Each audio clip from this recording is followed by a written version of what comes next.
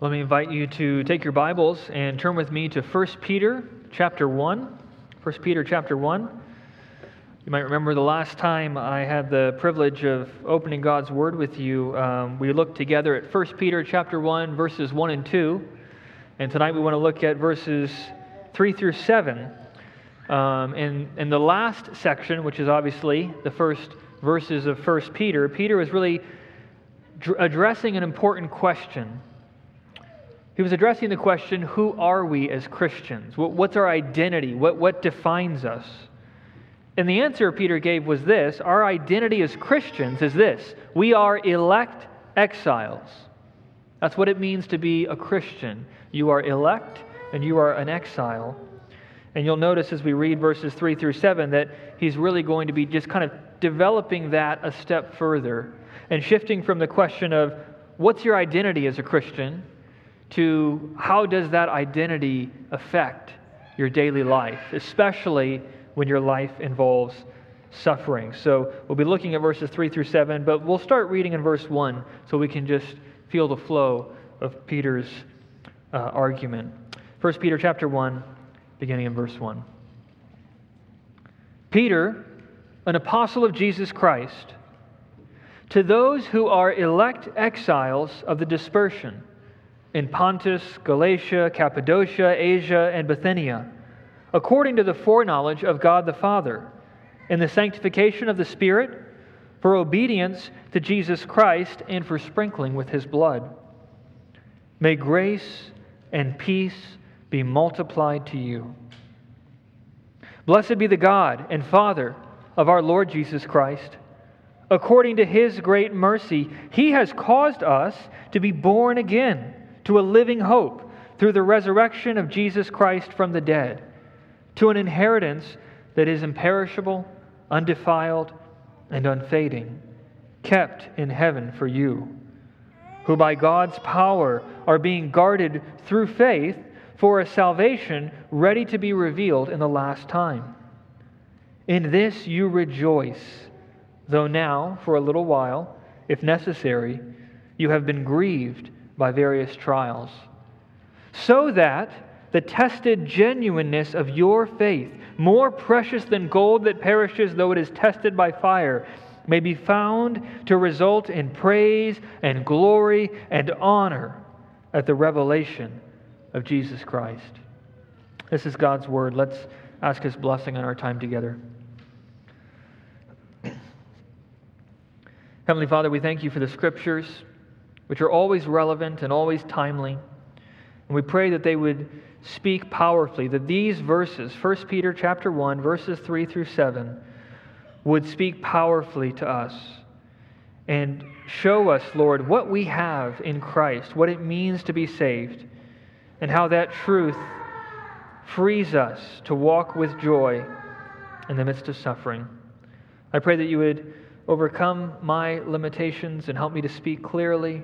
Help all of us to listen carefully and be with us now through Your Spirit, we pray. In Jesus' name, amen. I don't know about you, but I have found much of the last 12 months to be unsettling. And based on my Facebook feed, I don't think I'm the only person in the world to feel that way. We have been through a lot in the last year around the world as a nation, even here in West Michigan, our own community and city. And what seems to just pervade our society right now is a sense of uncertainty.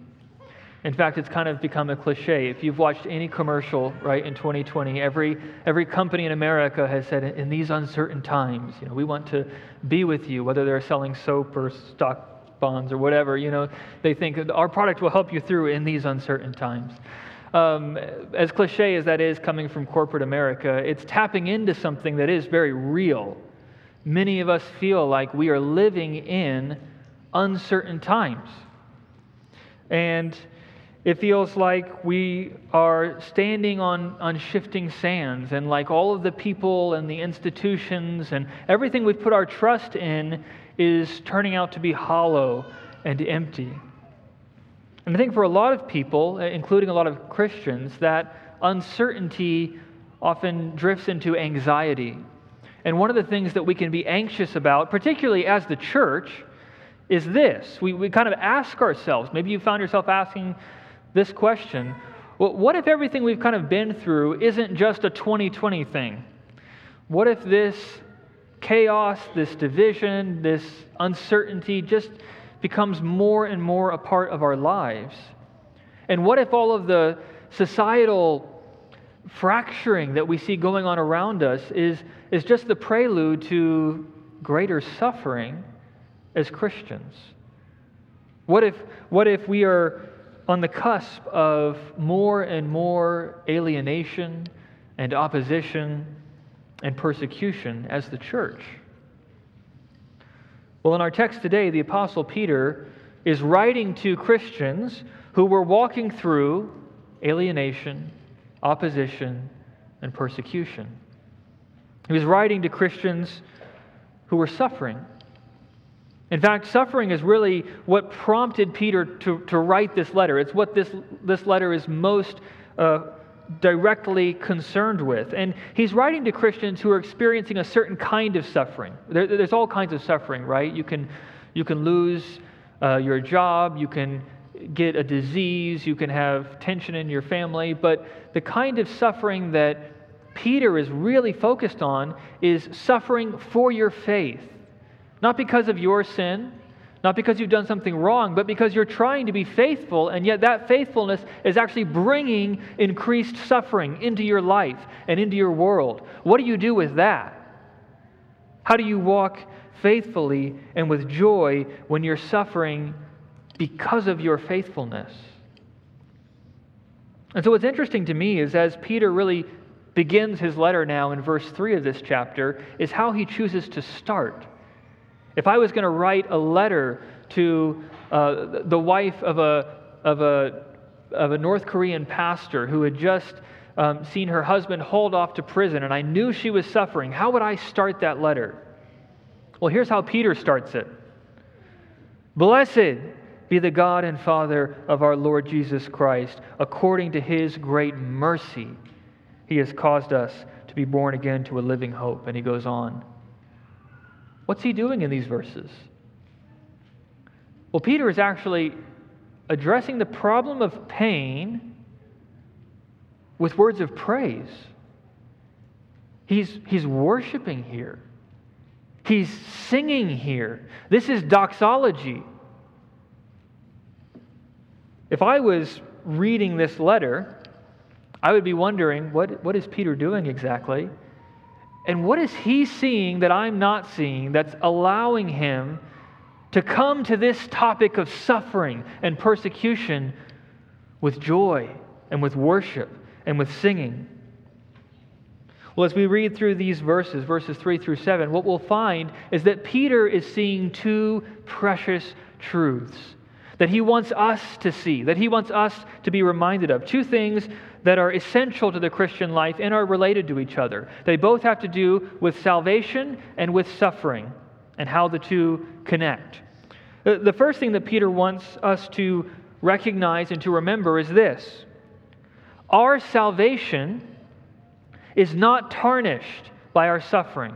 That's the first thing he reminds us of, really verses 3 through 5. Our salvation is not tarnished by our suffering. That's the negative point, if we can put it that way, that he wants to make. The other one that he wants to make, the second point, is really the flip side of that. Our salvation is not tarnished by our suffering. Rather, our salvation is tried by our suffering.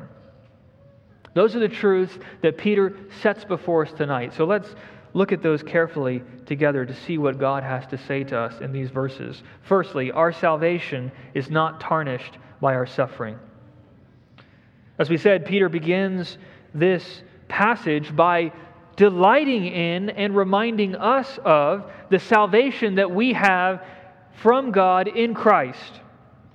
Listen to how Peter speaks about our salvation in verses 3 through 5. He writes, "Blessed be the God and Father of our Lord Jesus Christ.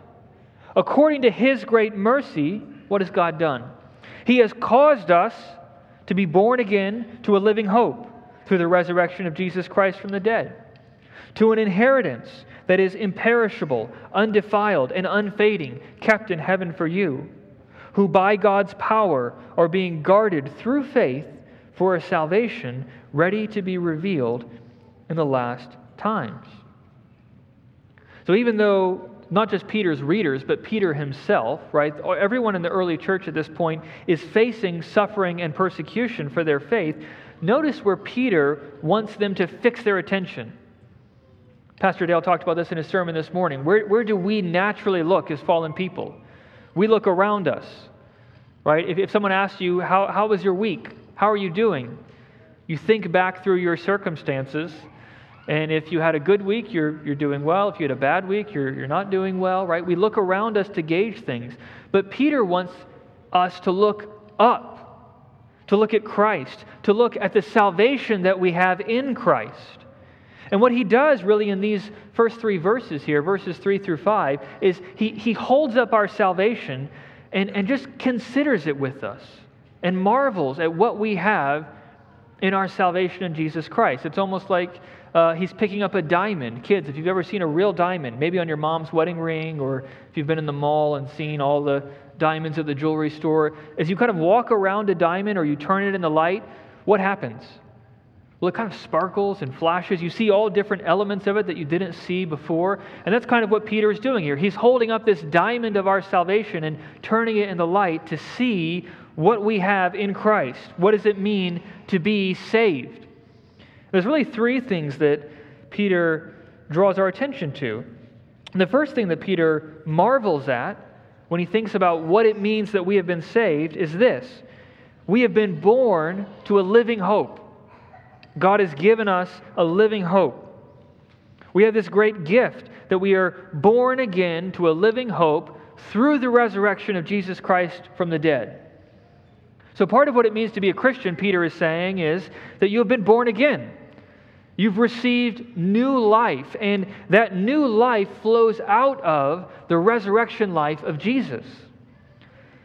Now, that language of resurrection is really easy for us to pass over because we like to use this language all the time, and sometimes we miss what's actually meant here.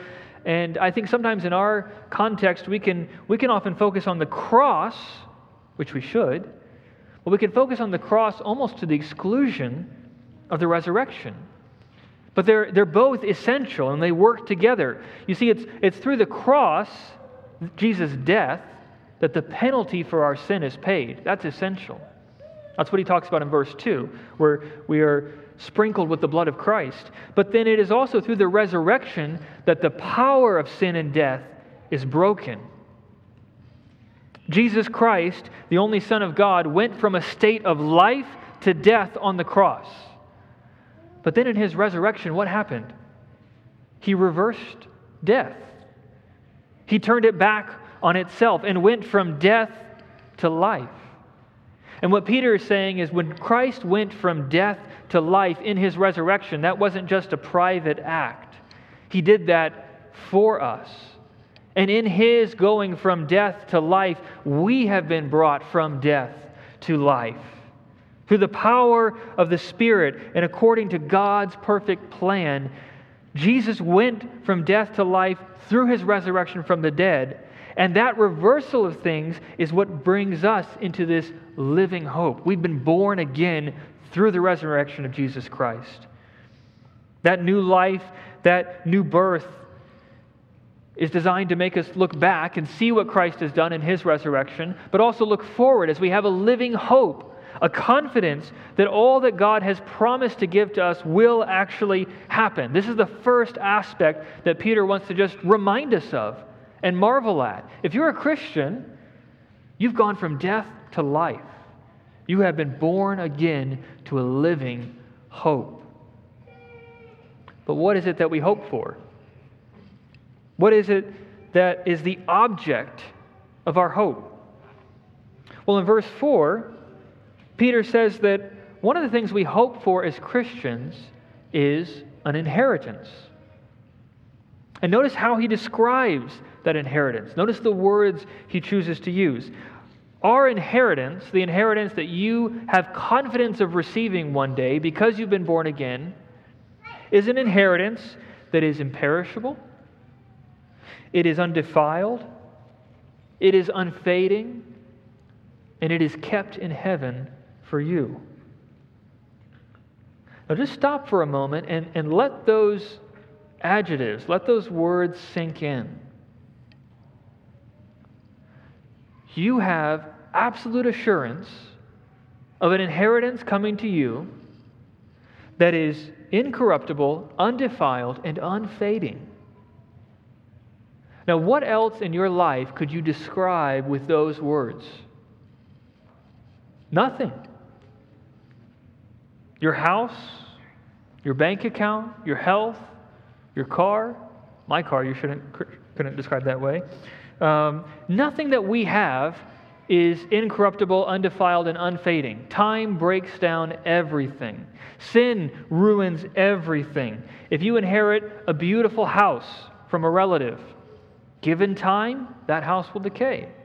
If you inherit a priceless piece of art, given time, that piece of art will decay. Everything in this world, everything we have is so transient. If you read Pastor Dale's email on Friday, he actually went to this passage. I was so happy to see that, and made exactly this point. In the midst of so much uncertainty, we have something that is certain.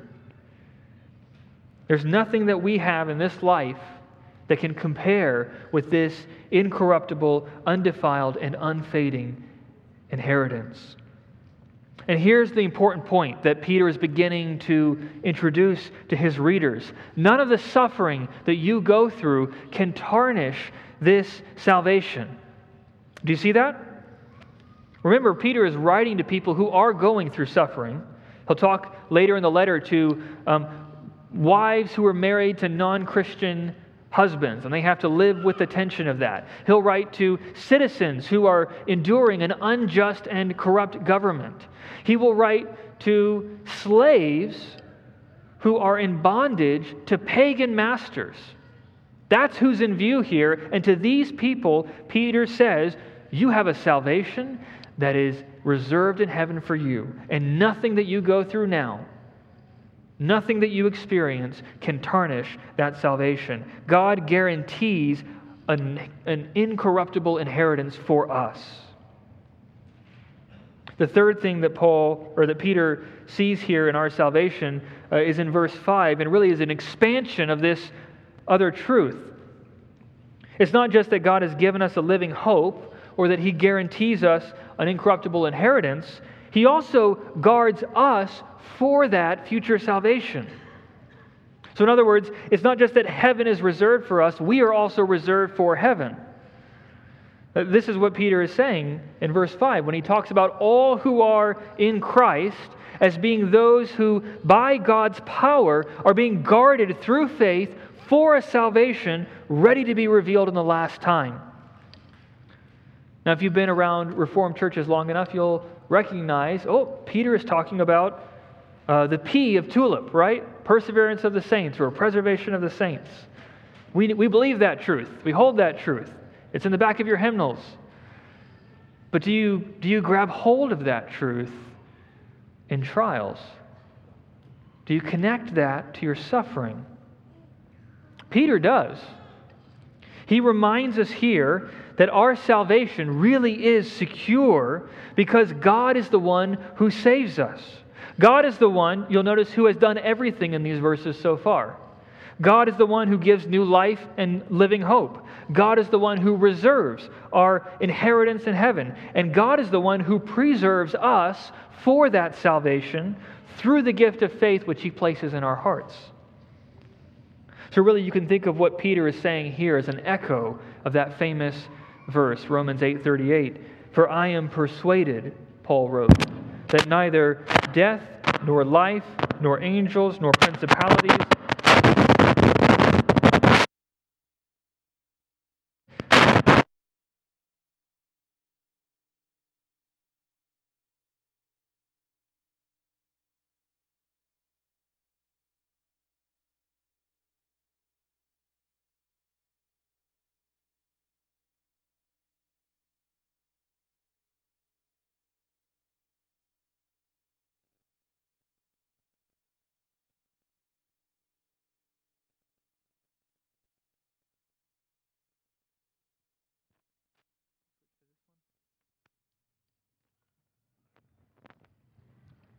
Thank you.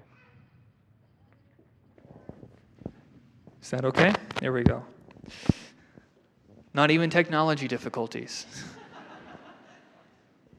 So the imagery that Peter uses here, I'm going to say Paul half the time, just full disclosure. The imagery that Peter uses here when he says we are guarded by God is quite literally of a guard. That's what the word means. A bodyguard or a security guard, someone who protects and preserves something that is precious. And so notice here what is being guarded. We are, through faith. And notice who is our guard. Who is the one that ensures that everything you have been given will be preserved? It's God. God is the one who guards us. God is the one who watches over us. There is no greater assurance you can have then that nothing will separate you from God's love. Our salvation is not tarnished by our suffering. That's a glorious truth, isn't it? And if we could really grab hold of that truth, I know we confess that, we say that, but we often don't feel it. I think if we could really feel the weight of that truth, that what we have been given in Christ is solid and secure, that would transform the way that we walk through suffering, wouldn't it? It would transform the way that we experience difficulties. As Paul says in Romans 8:18, if I can.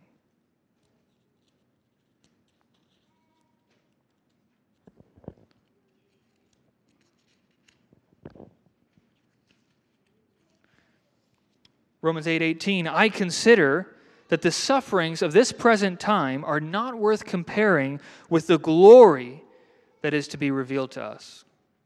That's part of the truth that Peter is giving to us here. Nothing that we experience now compares with the glory that is to come, and nothing we experience now can tarnish the glory that is to come. But Peter doesn't actually stop there. That's not the end of the letter. It could be, but it's not. Peter wants us to see more. He wants us to see more that will cause us to rejoice greatly, as he says in verse 6. You see, it's not just that our salvation is not tarnished by our suffering. Peter says suffering can actually play a positive role in our salvation. And that's really where the second truth comes into play. Our salvation is tried by our suffering. So the first truth was our salvation is not tarnished by our suffering. The second truth, our salvation is tried by our suffering. Look with me once more at verses 6 and 7. Peter says that in this salvation we have, you rejoice, though now for a little while, if necessary, you have been grieved by various trials. Why? So that the tested genuineness of your faith, more precious than gold that perishes though it is tested by fire, may be found to result in praise and glory and honor at the revelation of Jesus Christ.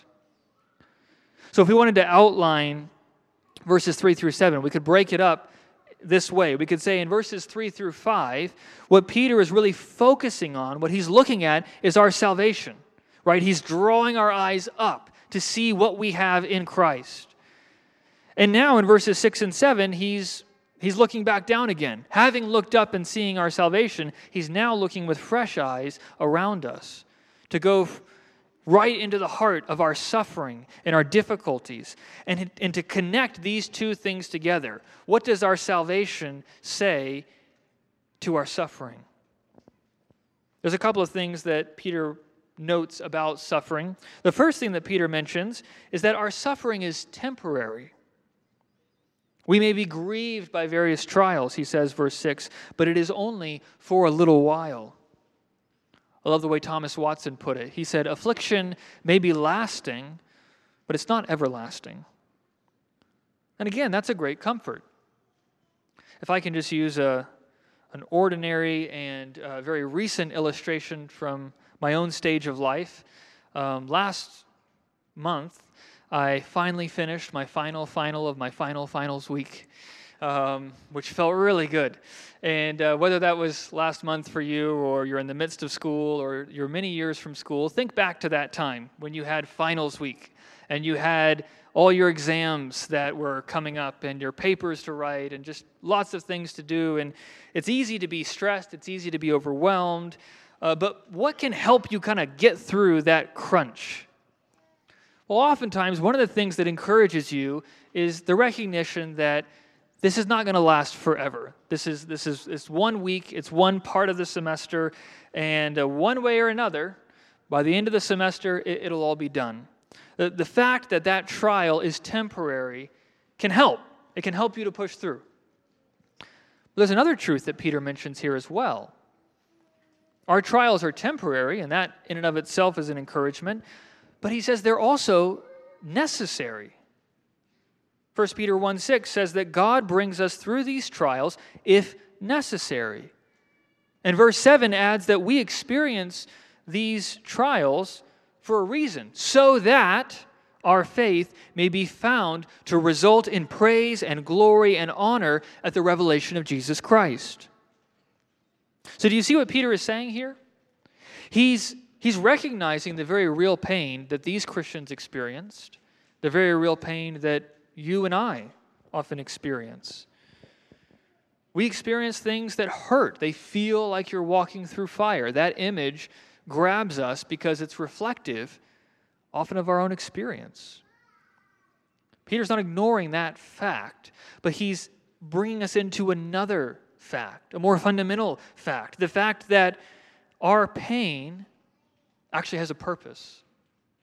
If I can go back to the picture of finals week, you can be encouraged as a student to know that it's going to end, but if you're a wise student, you'll also be encouraged by the fact that, at least in the case of most of your professors, they're not actually trying to make you suffer just to make you suffer, right? They are giving you assignments, they're giving you exams that they think will help you to grow as a person, to learn what you need to learn, to be equipped for what you need to be equipped for.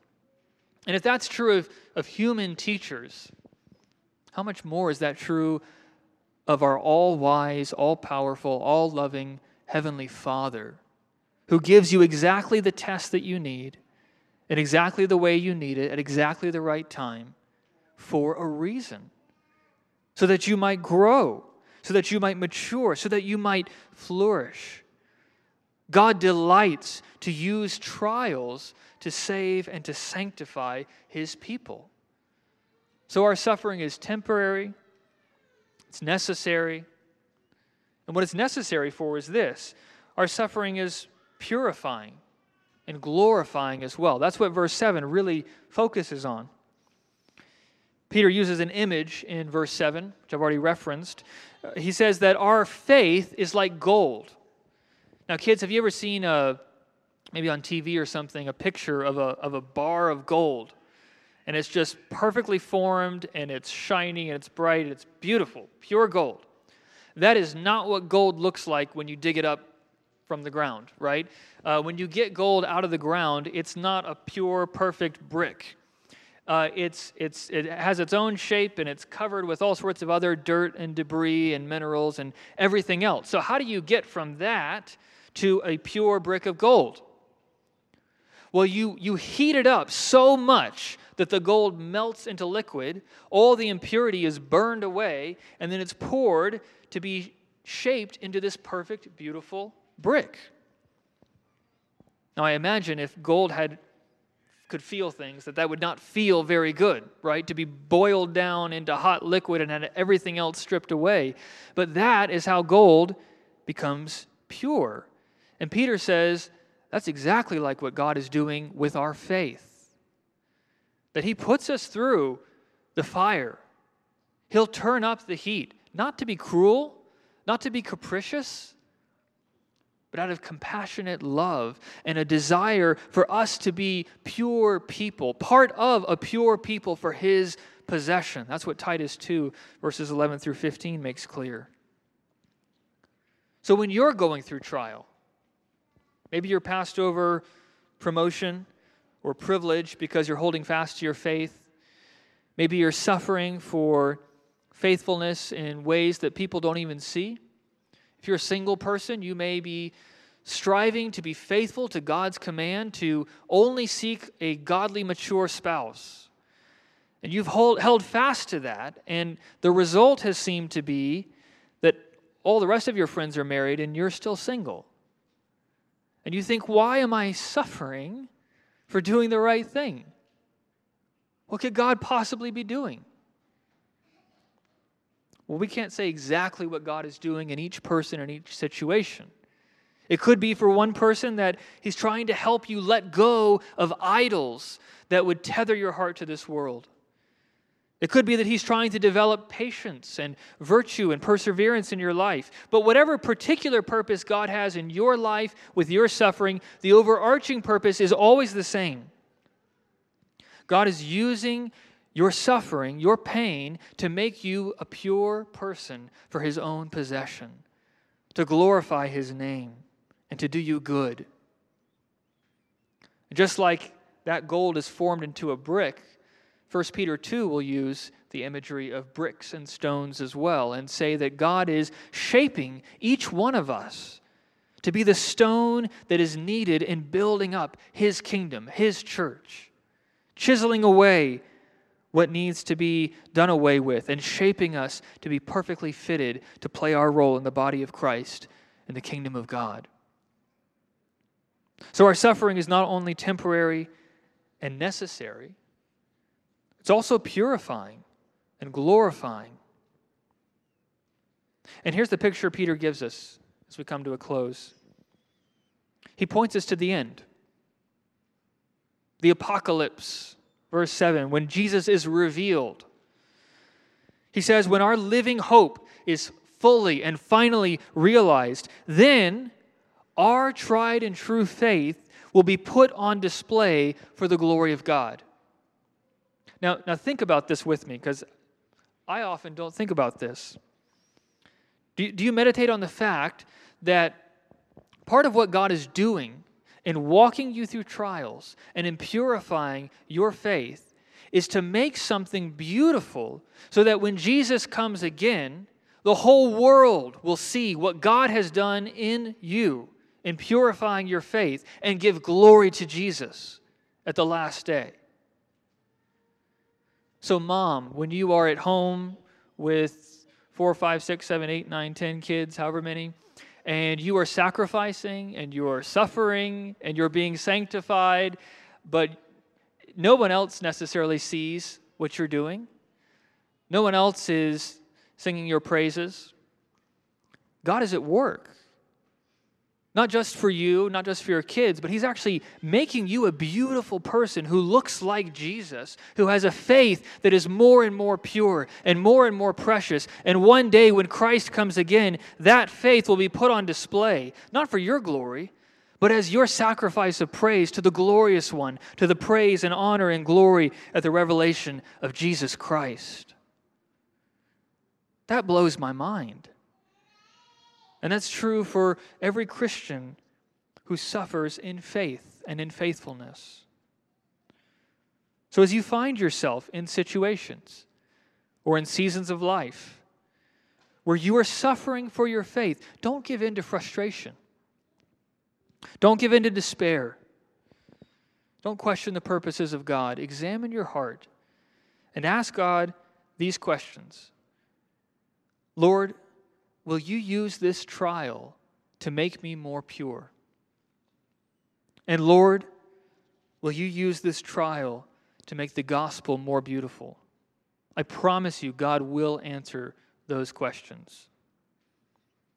And then watch patiently for God to answer those prayers in His perfect time. And it may not be till Christ comes again, but that answer will come. And so in these uncertain times, what Peter offers us in this passage is something certain and rich and beautiful. He reminds us of the salvation that we have received. And more than that, he helps us to see how that salvation connects with our suffering. Our suffering cannot tarnish our salvation. Rather, our suffering is a means that God uses to try our salvation, to prove that it is real and to purify us for the day of glory. So let me leave you with this. When you find yourself suffering for your faith in a faithless world, remember the faithfulness of God. Remember what He has already done for you and in you. He has caused you to be born again to a living hope through the resurrection of Jesus Christ from the dead. He has prepared an inheritance for you in heaven that is imperishable and undefiled and unfading. And He has promised to keep and to guard you Himself for that day of salvation. And He sovereignly superintends over every suffering you experience. And He says, I will use these things for your good and for my glory. When we walk in the light of these truths, we'll be able to join Peter and look at suffering and look at persecution and look at hardship and turn our voices to praise and say, blessed be the God and Father of our Lord Jesus Christ. Amen. Let's pray. Heavenly Father, we are so thankful that we have such great privileges, that we have such a sure salvation, that you have done for us what we could never do for ourselves, that you have blessed us not just by freeing us from the penalty of hell, but by bringing us into the glories of heaven and giving us a salvation that's not contingent or probable, but is certain and sure. And that not even the sufferings or the persecutions or the gates of hell themselves could triumph against. Lord, help us to remember this in our pain. Help us to take these truths that we know from the Scriptures and to apply them in faith to the difficulties of our lives. Be with us, Lord, now as we continue to worship you and as we see in bread and wine laid before us the certainty of our salvation, that Christ gave up His body, Christ spilled His blood, Christ died and was buried,